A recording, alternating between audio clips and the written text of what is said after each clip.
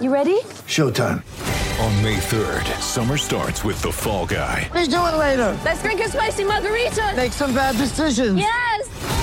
Audiences are falling in love with the most entertaining film of the year. Fall Guy. Fall Guy? Fall guy. That's what the poster said. See Ryan Gosling and Emily Blunt in the movie critics say exists to make you happy. Trying to make it out? Nope. Because I don't either. It's not what I'm into right now. What are you into? Talking. Yeah. The Fall Guy. Only in theaters May 3rd. Rated PG-13.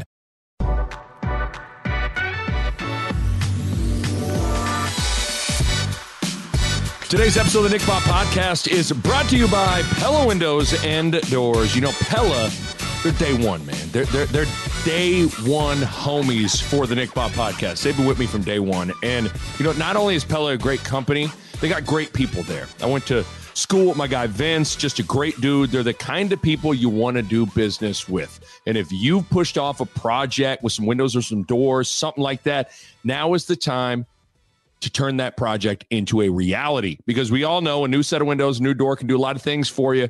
Can change the look, the vibe, the feeling of your home. It can add value to your home. Plus, it can make your home more energy efficient. Pella checks all those boxes and then some. Pella can provide window and door solutions to any home. And again, working with the people at Pella, second to none. So hit them up online, PellaOmaha.com. That's PellaOmaha.com. And the Nick Bob Podcast is powered by Runza. Runza has an app, and you need to download that app, because as a father of two little kids, anything that can increase speed and efficiency when it comes to eating, I'm all for it. And the app does that. I can order food on the app, pop into the restaurant. It's ready for me. It's hot. I'm in. I'm out. I'm now like a finalist for Dad of the Year, something like that. And it's in large part due to the Runza app. And ordering is a breeze on the app. You can customize your order. You can get all your favorites just the way you want them. Plus, you can earn points for rewards in the app. You can score free food from Runza in the app. So go download the Runza app. You can get Runza, get rewards, then get more Runza. All on the app. Runza makes it all better. All right, we got a very, very, very, very special guest on the pod right now. He's number one in your programs. His name is all over the Nebraska wide receiver record books. Receptions, yards, touchdowns, 100-yard games. It's everywhere. He's Jordan Westerkamp. Can I call you Westy? Can I start with that? Are you cool with me calling you Westy? Yes, sir. Okay, that's all I need. I didn't know if I'm acting like I'm your buddy or your teammate here, but I've always referred to you as Westy because Coach Pelini referred to you as Westy, so that's what I've always called you. So I'm gonna call you that. That's cool. Yeah, no problem. So you started we've been going back and forth on direct message on Twitter. You started a new job at a chiropractor office. So like, are you done beasting people in the slot? Like, is it done? So most recently, I was in the XFL, and obviously with COVID, which affected everybody, they suspended the league. So I was doing that, and I think I saw Dwayne Johnson, The Rock. He bought the league, or maybe he took over ownership, whatever that means. But I think they're looking to start it up here in like the next year or two. So if I'm feeling good, I'm still young. I'm only 27. That's young, right? That's young. Yes, very young, very young. If I'm feeling good and ready to rock, I'm definitely going to look into that and get after that. But as of right now, yeah. So I took a new job at a chiro office here in Illinois, and I love it. I work with a bunch of athletes. I do treatment. I do rehab with patients. I do personal training. I do a bunch of stuff, but it's awesome, and I love it. So, okay. So, but the door's not closed. Like you still have that itch a little bit. Not a little bit, a lot of it. So no, door is not closed. I'm definitely watching the XFL, and that was a really cool deal when they had. I know it was short lived, obviously, but they did a great job with that year, and it was all over the place. I think CBS, ESPN. So it was a good deal. And if they bring that back, I'm looking forward to that, and definitely train my ass off and get back after it. Well, I've always felt like I'm a basketball guy. There are so many other options to make money playing basketball other than the NBA. Right. And a part of me feels bad for football players because there aren't a ton of options other than the NFL. There are other options, but I guess I've always been surprised that some sort of American minor league, like multiple minor leagues, couldn't take off, Yeah, it's kind of you're right. It's kind of a weird deal. I mean, you look at the opportunities. I mean, you have the CFL up north, right, in Canada, the NFL, and then the XFL was a thing, and then the Alliance of America Football, the AAF, was a thing too a couple of years back, which obviously that was again another league that was short-lived. And they have some arena leagues, but there's obviously a very large fall off from the NFL. Right. To those smaller leagues. So it's a weird deal. And of course there's, like football overseas in Europe, but it's just not obviously not close to the level of the NFL. The closest thing to that was the XFL. I mean, they did a great job with that. And the CFL they're good as well. But again, it's not that the NFL and obviously it's outside of the United States. So yeah, you're right. It's kind of a weird deal how they haven't had many smaller leagues that have been successful. What's it been like for you now transitioning to the other side with Nebraska football, where you're the former player, a fan, you're sitting down to watch the games on Saturdays. I was listening. I think it was Zach Potter said that he's actually gets more nervous for the games than when he played. He takes the losses almost harder than when he played. What's it been like for you? Because that's a unique experience. Right. Yeah, exactly. Just how you said it. It's unique. Obviously I watch the games and gosh, I wish I was out there. And I'm always I'm that fan who's I could have made that play. I could have done that. It's a tough deal. Obviously, like I say, the itch to play, it's still there. Yeah. I'm such a competitor. I love the game of football. So being a fan it's tough. It's tough because you wish you were out there and you miss it and you think back to when you played and whatnot. But I don't get more nervous. I guess. I'm bad with that. I don't agree with that. I got way more nervous when I played. 100%. But I do. I guess I could say for that Michigan game that Nebraska just played. I was really excited to watch that and that was really cool. And for all these games, I get really pumped up to watch it. But I was always pumped up to play too. So to me, it's no different outside of just you're not playing. You're watching now, and that could be tough. Like I said, you're like, man, I wish I was there. I would have made that, or I would have done that, and whatnot, and so many what ifs, right? But it's a cool experience, a different side of what I'm used to. Obviously, used to playing. But I'm always going to rep the Huskers, obviously, and yes, sir. A lot of faith with them. So it's a cool deal. But again, I always wish I was playing. But it's a great deal to show my support and be there when they need me. Your name to me is synonymous with hands, like some of the best hands Nebraska's ever seen. For you, was that something you always had growing up? I remember reading some story about Jerry Rice that he used to catch bricks, and that used to be how he kind of worked on having hands. For me, I've always thought you either got hands or you don't. Right. Tell me about that. Yeah, there's definitely a natural aspect to being a natural pass catcher, obviously. But I was very lucky because my father, he played football too. He played at the University of Illinois back in the 80s when they were pretty relevant. They went to the Rose Bowl. They were pretty good. And he was always a great athlete, and he was always a guy that was never satisfied, always working his tail off whenever he could.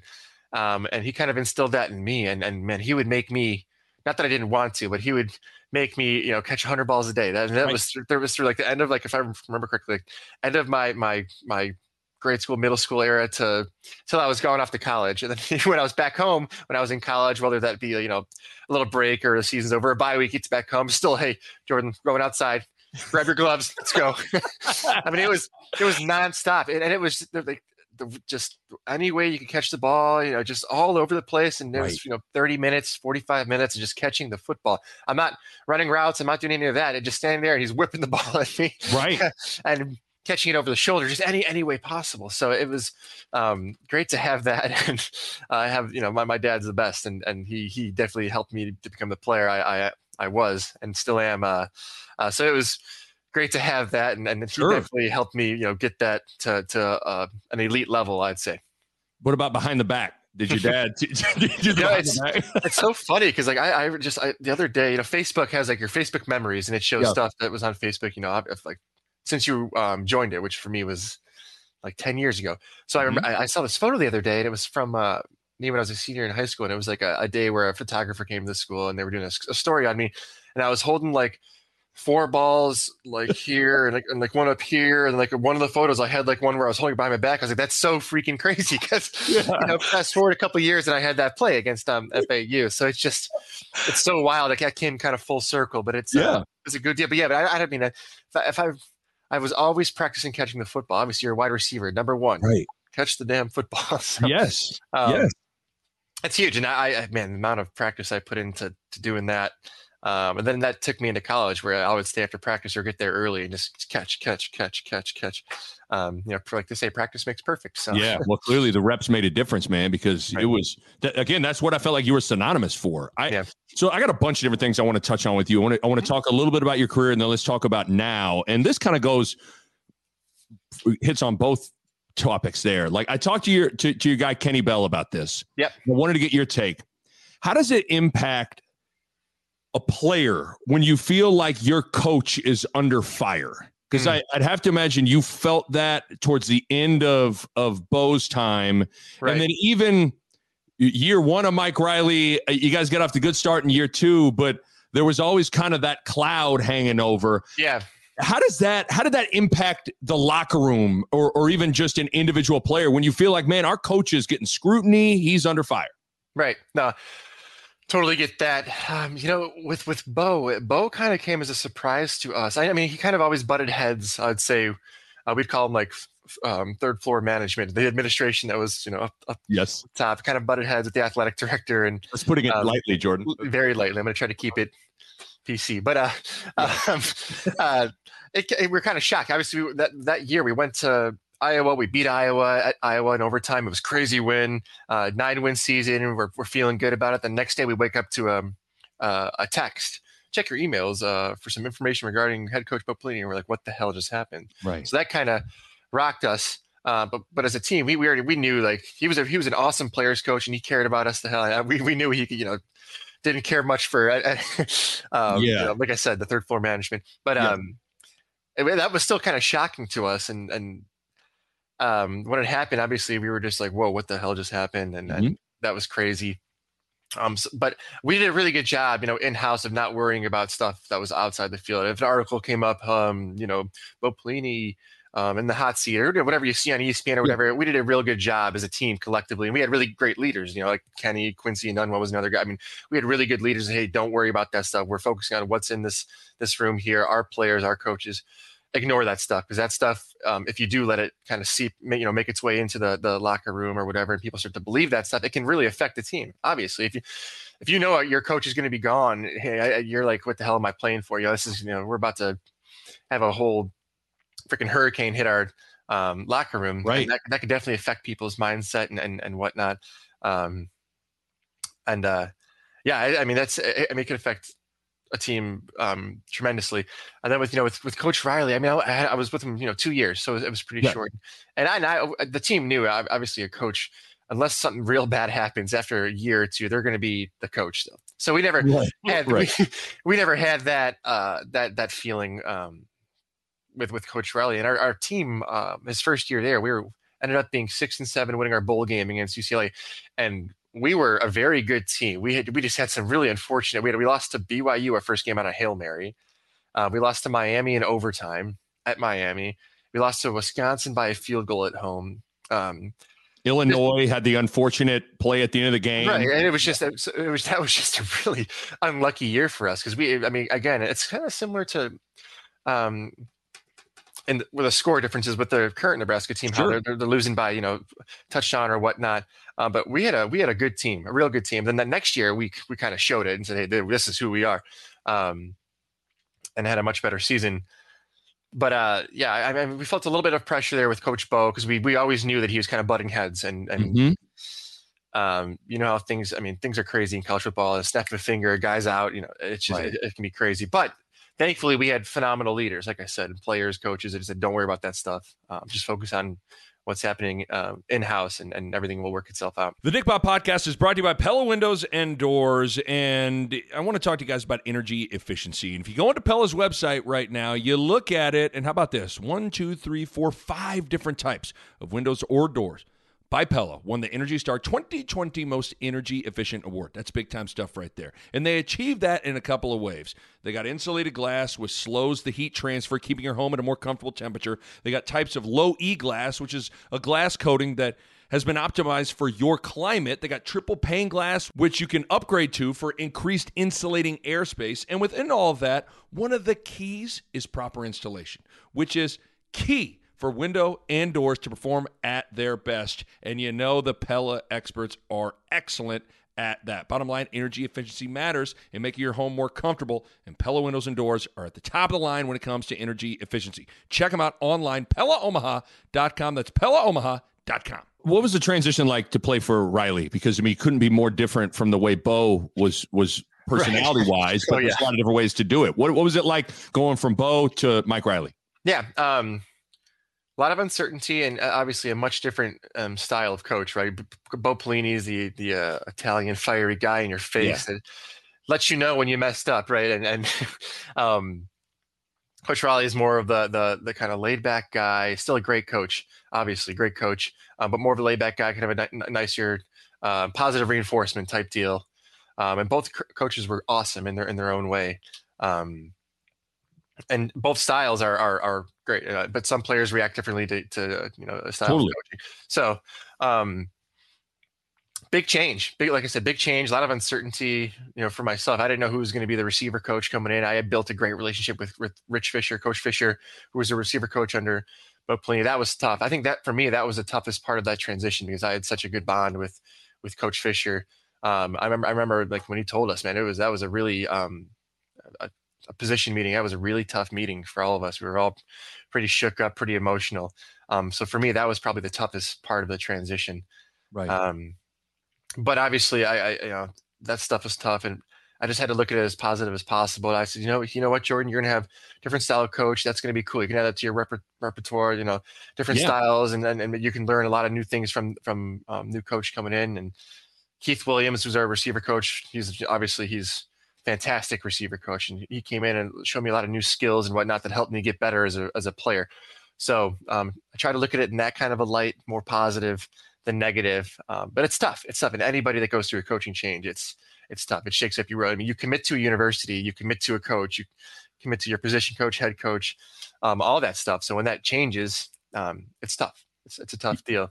Two-part question to you on follow-up on that. Do you think if you would have had the transfer portal, you would have thought about dipping into that? Because, there's a coaching change. That's one of the things I think for all the reasons to transfer, that's one that I think a lot of people can completely understand. Right. I guess to address that. Do you think you would have, did you ever even consider it at the time? You know what? That is a phenomenal question because I have never been asked that question. Really? Yeah. I have never been asked that question. So thinking about it now on the spot, I'm not sure. I mean, that's tough because I'm not a big fan of the transfer portal. With how easy it is now for guys to leave if they don't think they're getting enough playing time, vice versa. I'm not a huge fan of it in those regards, but I do think, like you just said, a coaching change. That's a good reason. Like, hey, I just lost my guys. I'm going to try to either follow them wherever they go, or maybe go to the school you were going to, or it was a toss up with the school you committed with. I'm not, that's a tough deal. But I'm not a big fan of the transfer portal. I think too many guys leave too fast, and they've made it way too easy now. And I mean, look at the current Nebraska roster. I'm not sure how many 3-4 year starters there are on the team. You look at these guys, and everybody's like, well, every time they show up, name on the TV, transferred from here, transferred from here. Like, Jesus, like how many? I mean, and what's funny, and I know we'll probably get into this, but I think that's what's kind of affecting their current squad is they don't have a whole lot of chemistry, and they don't have a whole lot of 3-4 year guys that have been there that are Nebraska through and through type guys. So it makes it tough. It makes it real tough. But yeah, that's a great question. I think I don't know. I mean, it's hard to know with it. Yeah, because it was so. I mean, having to sit out a whole year is a huge deterrent. You're like, man, I'm not going to go. Especially for you, you redshirted. Like, I just went. I don't even know if you would have had to apply for a waiver. I don't know what your process really would have been like back then. Yeah, and it was a lot tougher back then too. So I'm not sure in this day and age, I could see myself doing that. I can definitely see myself doing that with how easy it is now. Yeah. Back then, probably not. I mean, I didn't, but I I never really considered it. I just kind of hoped for the best, because we didn't know who we were going to get. Obviously, the coaching search was on, and there were some names in the hat. I remember, gosh, I'm trying to remember who they were considering, but I think Mike Riley was sort of a surprise because they were like, it was a surprise to me. I had thought, for some reason, I thought I remember Bielema's name being thrown out there. Yes. But I can't really remember any other. Mike Riley was way off the radar to me. Yeah, because I remember no idea. I remember I had to look him up. I was like, Mike Riley. I was like, Google him.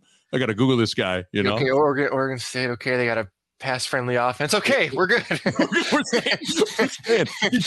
Did you feel like, because you a lot of close losses in year one, year two, you guys started 7-0. Yeah. You guys kind of got banged up at the end of the year, and that's what kind of allowed things to kind of struggle in the final month or so. Right. Did you see the wheels coming off at all? Like when you left when you left Lincoln, did you kind of were you packing up your locker like these dudes are in trouble next year? Like this stuff could go south. Were you stunned that the year 3 and going 4-8 and Riley getting fired happened? I left with the kind of, obviously my career, I had some injuries and whatnot, but yes, I thought they were going in the right direction. You see a team that's 6-7 without a close wins, and next year they take it to 9 wins, right? So that's positive. That's improvement. So I thought, they're going in the right direction. And obviously we saw what happened. It just didn't happen. And it's very unfortunate. And I thought they were going in the right direction. It was tough because we had a good solid culture built. Well, I think one of the issues too is I think we had a lot of guys graduate that year, a lot of starters, a lot of our captains. I think all of our captains were gone.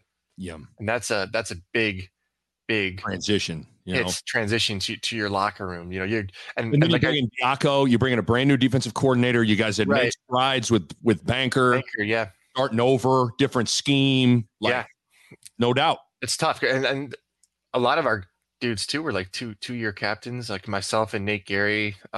We had guys that had been, like I said, that had been there for 4 years, 5 years, and we're there. And so losing those top guys. Look at this is obviously a different kind of scale, but look at LSU. They win a championship and they graduate like half their team, and then they kind of they sink, and that happens. Obviously, that happens. So that was just that's what I kind of think happened there. Obviously, it wasn't in the locker room, so I don't know exactly if there was internal issues and whatnot. But I don't think that was an issue because Coach Riley kind of kept things pretty good.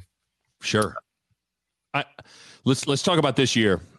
I'm completely lost with what to think to a certain extent, man. Like this was the story I was telling myself, Jordan. Like.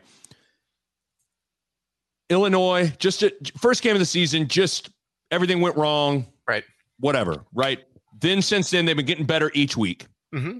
The record would be better, but they are playing the toughest schedule in the country. Right. They could have beaten not 1, not 2, but 3 top 10 teams. Yep. And I kind of felt like, man, they are close. If they weren't playing such a tough schedule, they'd be winning these games. Right. And then all of a sudden, Minnesota comes, a pretty average Minnesota team, and they didn't look very good. And now I'm kind of like lost with what to think about this team right now. Take me into your head as you've kind of been watching it. It's just, it's kind of been the Nebraska the past few years. It's so the inconsistency it's kind of wild. The past few years, it seems like they play the best teams the best, and they play the worst teams the worst. Right. Right. And that's been a couple of years now. Like I'm excited to watch them play Ohio State because I feel like they have a chance to win the game. Like it's great, even though they just lost to Minnesota. It's like the games are supposed to quote unquote lose. They play really well and almost win the games, if not win the game. The games are supposed to win. They end up like lose. It's so wild to me. And that's been like that for the past couple of years now. I hope now they get a little bit of bye here, they recuperate, and then great matchup with Purdue. Now that they took out Iowa, that's a huge game, and it takes. I know that their morale's a little low right now, but it just takes one game, right? One game to flip that switch and turn it around. But it's been really weird. That's all I can say about it. It's so weird. And going back to like that first loss against Illinois, I credit that to, again, their team this year, their offense is completely different than it's been the past with players, new players, right? There's no chemistry. There's no 3-4 year guys that have been there that are starters. Or just like me and Tommy, we were there 4 years, starting for 3 years there, and we had great chemistry, and we had guys that had been there, right? They have all these guys come in, transfers, whatnot, new players. They lose guys to transfers. That first game was totally like a identity, like let's find out who's going to rise to the top type deal with players. So that was unfortunate against Illinois, because that was the one we should have had, and I wish we can get that one back. Got to take a quick break from the podcast to talk to you guys about BetUS, because sports betting season, it's in full force right now. NBA just kicked off, NFL full swing, college football full swing. You got the Major League Baseball playoffs in full swing, and BetUS is the place to be. They got loads of bonuses. They got every single bet you could imagine. Player props, future bets. They got NFL odds updated daily, college football, NBA. They even got the UFC matches, any sort of golf, online casino, anything you can imagine. BetUS has you covered.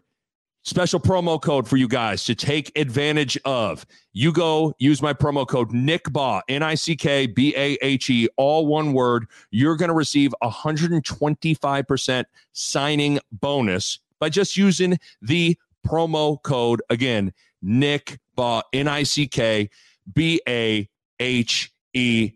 Go to betus.com, sign up for an account today, use the promo code. You can follow my lead, get on your phone, get it on your computer, and get your BetUS bet game right, just like I do. BetUS, you bet, you win, you get paid. BetUS. So you really subscribe to the school of thought that like chemistry's been at the root, and sometimes that's a hard thing to sink your teeth into. People want to be able to, like, it's turnovers, it's this stat. Like chemistry sometimes is an unquantifiable stat, but it matters. Like, definitely, you feel like chemistry has really, really bit this team a little bit. 100%, 100%. Again, it's so like crazy now the way college football is with it, and I keep beating a dead horse here with the transfer portal. No, right? That was unheard of when I played, and like I said, our class, every class kind of loses a couple of guys just to whatever transfers or just whatever. Now you're losing multiple guys at positions, more so than ever before, to transferring and whatnot. How do you get on the same page? How do you build a chemistry with some guy? Then you lose him to any transfers or whatnot. Then you got to find someone else, right? Opposed to having a guy that's been there for 3-4 years that you built up this chemistry. Why do turnovers happen? Miscues, right? People aren't on the same page, right? The only way you get there is practice makes perfect. And if you're getting a new freaking slate of guys every year, how do you do that? I think to me, I see Adrian, and I could be wrong because I don't know how many of these guys have been there all 4 years that are starting, that are playing. But Adrian has. And look at his receiving corps. Look at the past 3 years. It has been like different starters every single year. Right. Every year. You're right. How do you get on the same page? And like, well, you got fall camp, well, you got spring ball. But that's not enough. It's not enough. It's not enough for one spring ball and one fall camp with new guys to think you're going to go out there into the Big Ten, which is a great conference, and try to be successful. So to me, I think that is 100% the root of the issue. Yeah, that's, you know what? That makes sense on both sides of the ball. Right. Well, but no, to your point though, on the defense, like the defense is the one, there has been just a little bit of continuity, right? Like there hasn't been as much turnover. Exactly. There's been more returning guys. Yep. That side of the ball. Doing better. Much better. A little bit further ahead, not a little bit, a lot further ahead than the offense. Yeah. What about, so we talk about, you brought up those one score close games in year one under Mike Riley, and the same thing kind of this year. What do you see with this offense in those late game situations, the 1 minute drills, the 2 minute drills? Because you were always money in those spots. You always think about, with the Oregon game, 4th and 9, everybody in all 90,000 people knew who was getting the ball. Right. Tommy knew who was getting the ball. Oregon knew who was getting the ball, and you still got the ball. Right. Like, everybody remembers Brandon Riley's touchdown against Michigan State. You had 2 big chunk plays to get the ball down the field. Right. In those situations, Westy, is it about scheme and coaching, or is it about just players going and making plays? Like, answer all that for how, because this offense has had opportunities to take the field to win the game, and they just haven't been able to move the ball. Right. Yeah. I hear you. And, right now you look at Adrian, like I would want to ask him, like, hey, Adrian, in a dire situation, you got to get the ball in someone's hand. Who are you going to? I don't know what his answer would be right now. Maybe Allen. He's kind of rising to the top a little bit. He's been a good guy, good reliable guy the last couple of games. But I mean, it's coaching, it's scheme. You got to call the right plays, but also it comes down to, it's like, who's your clutch guy? Who are you going to go to? And again, like for me and Tommy, that was no sweat. They called the play. We were like, okay, here we go. We were already thinking, what's the next play going to be? Because we know this is going to be complete. It was one of our money plays, and I had one-on-one with a guy, and I was able to get inside of him and kind of break him off. And Tommy, right on the money, awesome. Right. And again, that's something that we have. That play we had done so much and been able to again build up so much chemistry. There was no doubt in his mind that he knew he was going to me, and there's no doubt in my mind that I knew the ball was coming, and we knew we were going to complete it. And let's go finish the game off and beat Oregon. Again, to me, it's chemistry. It's chemistry. I'm gonna say it one more time. It's chemistry. I mean, it's just practice makes perfect. I mean, it's so simple, right? It's such a simple thing. Like, yeah, obviously practice makes perfect. But like I said, again, you look at this offense. It's every year it's a different slate of guys outside of Adrian. So it's like, how do you expect him to? That's so interesting. I think you're right on the money. Because the other thing I was going to talk about was like confidence in those spots. Like, I think it's clear that they don't necessarily feel overly confident right now, and how could they? They've come up short time and time again. But to your point, you and Tommy weren't just thinking about, okay, it's 4th and 9. We're thinking about after we get this 4th and 9, right? First down play, like that's confidence too. Yeah, well, it makes a difference. Yep, 100%. Confidence is key, and you don't have that. I mean, it's going to be tough, and you see that. You're seeing, to me, that's been the difference here in these close games. It just they get to these crunch times, and it's like, what do we do? Who do we go to? What's our play going to be? When for us, we knew, okay, it's crunch time. Let's go. We know our package. We know what we're doing. We're confident in it. We know these guys can make these plays. They've done it 1,000 times in practice. It's just so night and day. Yeah, because that's what I think you've gotten to the heart of it. Because, I was going to ask you more about the offense. Why hasn't it necessarily come together? It's just the rotating cast of characters. I mean, It's just been new running backs, new wide receivers every year. Right. And do you see so we know about the personnel lack of continuity. What about play calling scheme? Is there, because they're running a little more option this year? What have you seen on that front in terms of improvement? Yeah. Maybe where they've been lacking a little bit. What have you seen from a schematic standpoint offensively? Yeah, for me too, and it goes back to having new guys there. I don't know how large their playbook is, and you kind of, if you're getting new guys in there, you can't have a super complex, huge playbook. It's just going to be too tough. So I'd be interested to kind of see what their playbook's like. I don't know how big it is or what they got, because it seems like they kind of run a lot of the same stuff over and over and over again. Yep. But that, again, they could just be handcuffed a little bit with new guys. You can't, and I just read things here and there.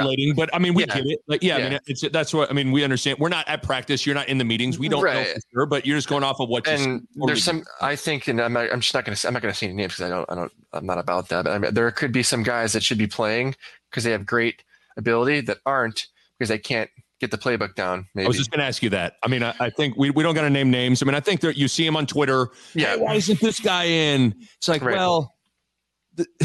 There has to be a reason. Right. And if Monday through Friday, Jordan, if at Monday through Friday, a guy doesn't know the plays, there's no chance he's going to be on the field. If they can't trust you to get it done during the week, there's no way they're going to have you out there on the weekend. So it's, I think that plays into it. It's tough. It's a tough deal. It's a tough deal. Right. What is the hardest thing about, because you're bringing up the chemistry aspect of everybody talks about wide receiver quarterback chemistry. How does that kind of reveal itself? Is it just a way a guy runs routes or a way a quarterback delivers the ball? Is it trust of I mean, what's talk to me through wide receiver quarterback chemistry, because I felt like for a while, Teray and Adrian were kind of getting there a little bit. He's kind of quieted down the last couple of weeks, but talk to me about chemistry with the wide receivers and the quarterbacks. Right. Yeah. So it's a little bit of all of that, right? can I trust the guy to run the right route at 12 yards and not 11 yards, not 13 yards? Because that little difference is an interception, right? As a receiver, can I trust the quarterback? Can I trust the quarterback's going to put it on me when I come out of this break? There's so many little things. Trust is huge, obviously huge. Is the guy going to catch the ball when it comes to him? Has this guy a chronic drop? He drops the ball all the time. So that's like we go back to that 4th and 9 against Oregon. Tommy was pretty confident I'd catch the ball. I'd put that on my resume, right?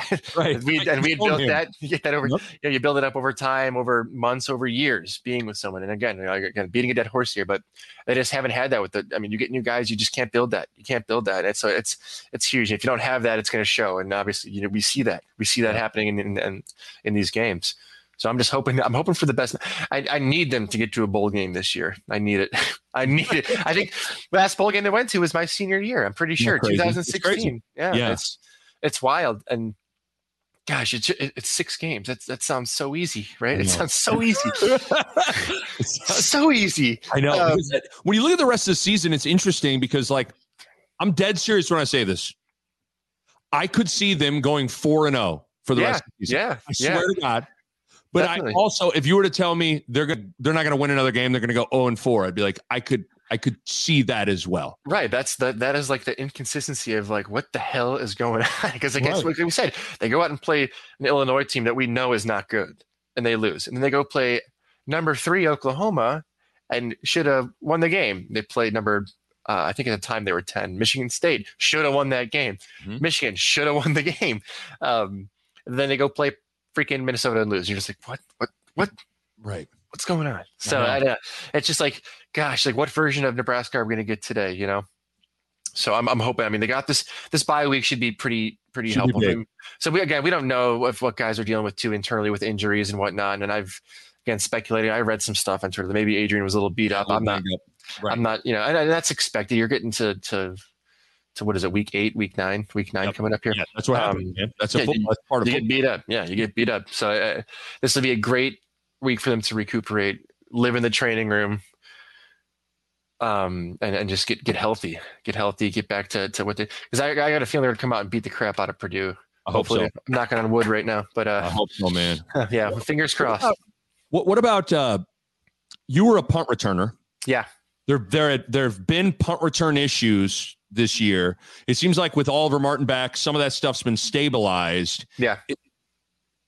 It's everybody can sit there and watch punt returning and they don't quite understand what it's like to have, to actually return a punt, all that goes into it. Take us into your head a little bit of what are some important things that you have to keep in mind when executing, catching the ball, reading all that stuff. Because it has bit Nebraska a lot. Again, it seems like Martin has kind of stabilized that, but it's been a big bugaboo. Right. Yeah. So when I was a freshman, redshirt freshman, they kind of threw me back there at Nebraska because they were like, "Oh, you got good hands. Go back there." And I don't think I caught this. This was like a game time emergency. It was like I had not done it in practice yet. Oh my God. And they were like, "Hey, can you go back and catch it?" I was like, "I did it in high school." So I can't remember who we were playing, but I about to crap my pants going back there. And I remember that year. I was pretty much a punt returner, just catch the ball. And I had some issues with it because it's a lot different than just catching the ball like this, right? You're looking up, you're seeing guys come down the field at you. You're like, oh my goodness, is my team going to block? Am I about to get absolutely destroyed? Right. I think it's if not the hardest, it's one of the hardest positions in college football. I mean, in football in general, just it's tough. It is tough. But yeah, I mean. Once I started to practice it more and I got better and better and I was pretty good. My junior year, I had some great returns. And even my senior year, I kind of went on and off with DeMornay because we all know DeMornay was an electric returner. It's like I said, one of the toughest positions in college football. A lot of practice. Again, practice makes perfect, right? But you have to. One of the biggest things I found out is going out there and just being confident, having confidence. I'm going to catch this ball. I'm going to have an awesome return. Once you start thinking like that and get that, oh my God, am I about to drop it and get demolished? Whatnot. It's confidence is huge. I think that's probably the biggest. I mean, you got to have good hands. You can't just go out there and let smoke off your chest. Yeah. They put the right guys back there, and confidence is probably the number one thing you got to have back there catching the ball on a punt. I'm going to ask you one thing about the defense, and then we'll do some rapid fire stuff. Get you out of here. Okay. Because there's no question. This defense, they didn't play well to start the first half. Right. Boy, they responded at halftime and played great in the second half, and they played great all year. Yeah. When you look at this defense, if let's say you got to go against them next week, what are some things that jump out at you? Like, man, this is going to be tough. They're really good at this, or I got to get ready to deal with that, or this player or that player. Yeah. What stands out to you when you look at this defense? Man. So they got a big defensive line. And they're pretty fast. They have fast linebackers. They don't have giant, huge linebackers. They got kind of like a Levante David type style, smaller guys that can move around. And that's tough as a slot receiver, though. That's when you got guys. I mean, so as a slot receiver, you're going to make your money off of finding zones, you getting past those big clunky linebackers. These guys can move. Yeah. So that makes it a little bit tougher. And their secondary is good. I mean, Cameron Britt-Taylor is a great player. Deontay Williams, another one. They got some great athletes back there. I mean, their defense has been pretty freaking good all year, and they're fun to watch. They're fun to watch. But I mean, fast to the ball. That's one thing when I'm watching them. Like, they're flying around. They're fast to the ball. They always seem to play like they're jazzed up. So I guess they would be a team where you'd have to come down to scheme kind of, and you'd have to really game plan pretty hard. I don't know. I as a slot receiver, I would anything kind of over the middle of the field. It's where Minnesota got him. Their slot guy, Autumn Bell or whatever. They made some hay there just in the second half, but they had some success with that. Yeah, over the middle of the ball. I mean, you kind of get a little fancy and you hit some crossers, things like that, where you're trying to confuse the defense. I know teams have had some success against Nebraska with that, but I mean, man, from head to toe, they are pretty damn good defense. Good tackling, they rally. Yeah, not many weaknesses, and that's tough. So. You'd have to have a real good game plan. I'm going in against these guys. They're fun to watch. I mean, the black shirts, baby. They're fun to watch. Let's bang through a couple of these. This one's kind of we'll kind of can get into. I mean, you've been asked about the Hail Mary a million times, right? But how about Amir's fourth down pickup? Yeah, I mean, it doesn't get enough credit. I mean, you watch that. Like the best play. Other than the Hail Mary, that's like the best play I've seen in like 10 years at Nebraska. Everyone always remembers the end of the game, right? The last play, the Hail Mary, but that drive was pretty freaking insane. We had Sam Birch, another guy, was making some great plays. He made a super smart play. He caught the ball and he set it out of bounds to stop the clock on the sideline, which was huge. Then Amir's, I mean, that was so freaking Amir, though. I mean, he is such an electric guy to watch and so good, and kind of got out there. You see his arm reach out to get the first down. Oh, there were so many awesome things that happened in that drive leading up to that final moment there. It doesn't get enough credit. I mean, those guys are the best. I mean, they allowed me to be able to make that play. So, I mean, it's such a cool, unique thing, obviously, to end the game that way. But it would never have happened if those guys didn't make those plays. The Nick Bob Podcast is powered by Runza. I got to talk to you guys about something. The Eagles ran Philly special in Super Bowl 52, right? Remember that trick play? It was incredible. It was amazing. Well, Runza has huddled up, and they got their own version of Philly special. How about a Philly-style Runza? Oh, man. For a limited time only, you can get a Philly-style Runza. Everything you love about a Philly combined with everything you love about a Runza wrapped up into one. So if you got a hunger as big as the Sixers center Joel Embiid, you need the Philly-style Runza. You got green peppers, grilled onions, steak seasoning, Swiss cheese, and of course, juicy, delicious, succulent steak, all wrapped into a Runza. Oh my goodness. The combination of steak and Runza. I mean, that's kind of like the combination of Adrian Martinez and Samari Torre. It's just fantastic. So get your Philly game right. Get your Philly style Runza game right. Again, this is for a limited time only. So head out to Runza today and get a Philly style Runza. Runza makes it all better. Did Kellogg come in the game in the second half? Did he start the game? I'm trying to remember now. He didn't start the game. Tommy started the game, I think. You know what? Gosh, I'd have to go back and watch it because they were going back and forth the entire game, in, out, in, out, in, out, in, out. And I just think at the time they thought Ronnie had the stronger arm to get it to the end zone there, so they had him in there. Okay, I couldn't remember exactly how that quarterback situation. It was specifically because I remember I had like 4 catches or 4 or 5 catches, and I remember like 2 of them were from Tommy, 2 of them from Bronson. I don't remember when they were in there, because when you're locked in the game, it's kind of like who's back there? Who's back there? They kept going back and forth. The play, obviously, I'd have to imagine a part of the play is for it to get tipped up. Right. You get behind it. How much did you guys work on that? Like, is that a special situation you guys drilled quite a bit? Yeah. So like every Friday before our game, we'd have our little walkthrough, and we'd finish that walkthrough at the end of game plays. And there was like 4 plays, and that play was called Geronimo. That was the Hail Mary. And we would just kind of walk down the field, line up. The guy would get in the middle, have a guy to the right of him, left of him, in front of him, and behind him. And the job of that guy in the middle there was just to get his hand on the ball to kind of deflect it a certain way, and the other guys just react, right? Right. So man, it worked perfectly. Now I think the Northwestern guy was the guy who got his hand on it, but that's okay. That's okay. You got me. The job is just to get a tip, right? Get a tip and have someone react. So that guy tips it. All the Northwestern dummies run up to the front, the ball to the front of the end zone, and I'm sitting back there like, holy crap, this is about to happen. I tip back and I was like, just react, and then it's just you react, you catch it. Right. A little nervous. Because I had jumped from the end zone, sort of out of the end zone, so I was a little nervous. You don't see that very much. It was like you had to toe the end zone from the inside out. Yeah, almost. It was bizarre. I caught it. I was like, oh, am I about to be like those almost Hail Mary plays? I'm like, are you kidding me? Like, am I about to be like, I'm not top 10? Right. So I caught it. I was in when I caught it. But I just, to make sure, reach backwards. Smart man. I like it. That was a good deal. What's your favorite non-Hail Mary play at Nebraska? Is it the 4th and 9? Is it the Florida Atlantic back behind the back? Yeah. Those are some good ones. I had a good play against BYU too, on like a broken screen type play where I broke some tackles and reversed field and scored. Tommy threw a great play. That's one of my favorites. I had a good play at the end of a Purdue game. We ended up losing the game, but it was like a 50-yard, another play where I just like broke like 4 or 5 tackles and scored. But probably the behind the back. I mean, just because that's so unique. You don't see that, right? You don't see that.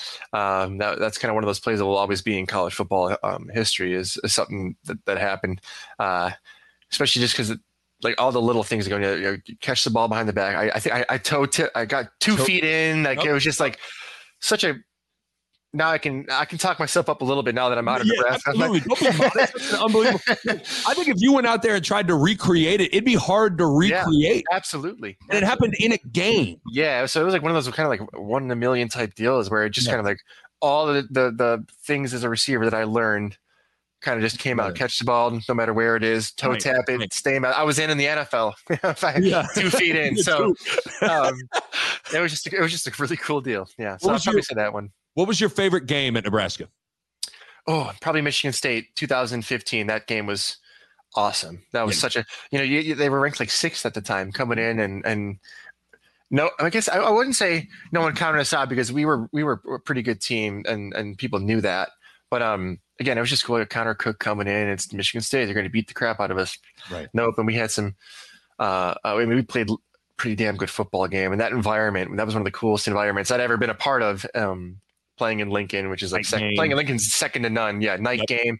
That was so cool. I had a bunch of I had like 30 family members at the game too. So it was just it was such a cool deal. Obviously, that Northwestern game will always be close to my heart with the ending of that one. The Oregon game, beating those ranked teams, that's always pretty damn cool at home. The environments are always just crazy. So those are some fun games.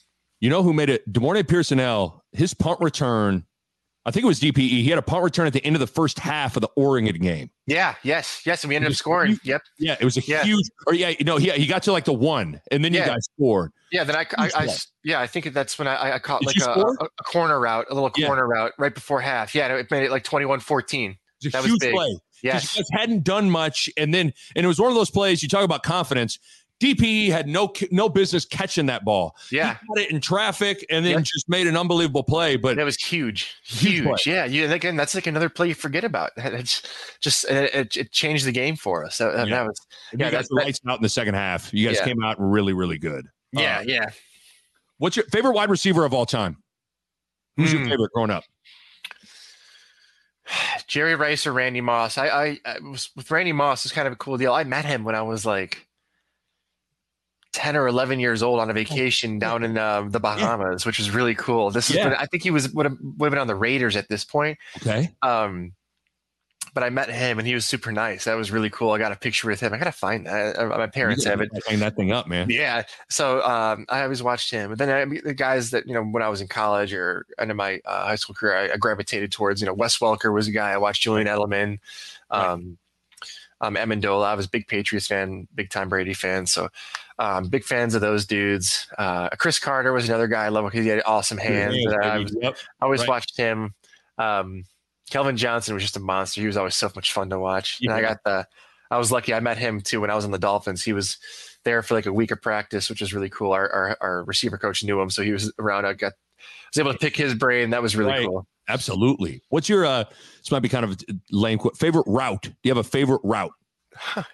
Yes. So I think it's my favorite just because of how successful it was when I was at Nebraska. But it was just like, we called it Irish, and it was just like a inside slant. It was that simple. It was just a 3-step, and me and Tommy were so freaking good. The amount of times I caught that ball, I mean, it was insane. And it changed if you're in man-to-man defense or zone where you had to find a hole. But me and Tommy were just so good at that. I find the spot, he hits me, or he hits me in a window between two guys, and I'm off to the races. That was a really fun route. I also like this route called RV. Basically, it's like I'm doing I'm sounding like I'm doing an over route, then I kind of cut it back out to the sideline. That was a fun one. Corner? Yeah, very similar. So the post corner, you're taking it more vertical. Okay. Post corner. This one's more like you're selling it over out than stopping. Gotcha. Okay. Yep. That one was always awesome. Anything over the middle of the field, to me, that was money. I thought that was just the easiest thing around. Find where the people are. Don't go there. Find that open spot. Yeah, find the spot. Yeah. Right. Just that was similar to the Oregon 4th and 9. Yes, very much. I was going to say that's what it was. You found an open area. Tommy got it. We were so good. We were so good with that. You guys were money at that. You feel like, everybody, you guys are roommates. Yep. At every television broadcast, everyone knew it. Did that? You talk about chemistry and trust. Did being roommates actually help you guys on the football field? Do you think? I would think so. Yeah. Oops, sorry about that. No, you're good. I would think so. For sure. We had an awesome bond. We're best friends off the field, and I guess that increased our trust with each other. We would study together. We would go out in our backyard, play. We had so many more probably hours that we were able to spend going over stuff. Sure. Because we lived together, opposed to just being at practice and at the meetings and whatnot. Right. So that was awesome. Or after practice, you go home and sit down and watch film together. And like, okay, this is practice. This is what we got to fix. Get better here. Do this. Do that. Little things like I bet you guys would watch other football games together and you would say, we would watch other games and be like, well, that's a pretty sweet play. Let's bring that into coach and see if he can do that. I like that play. We were always on the same page, and that helped us out so much. I think gosh, I can't remember our someone put up a stat this past year, and it was such a cool stat. It was like our efficiency rating between us, and it was like insane. It was insane. Yeah. Right. It was a good deal. Last one, you're out of here. Being from Chicago, who is favorite Chicago professional athlete of all time is? Let me think about this because I don't want to mess this up. Is it Jordan? Has it got to be Jordan? That's what I was going to say him immediately, but I want to get some deeper thought going. Okay, give me a deep thought then. I guess Jordan or Walter Payton. I'd say those two guys. I like that. I got to go football. Probably those two: football, basketball. Baseball. Growing up, I was actually a St. Louis Cardinals fan. Keep that on the reps. Yeah. Don't post that. But no, Michael Jordan, man, he's just the best. And when that documentary came out, The Last Dance, gosh, that got me so wild. I wanted to run through a wall. Whatever we talk about that window being open for you to still play. Watching that, I know it's basketball, but that'll make you want to compete, Doesn't matter what sport. Watch that. That thing, I was out of my seat like 35 times throughout that. That was so cool. So good. That was great. Jordan Westerkamp.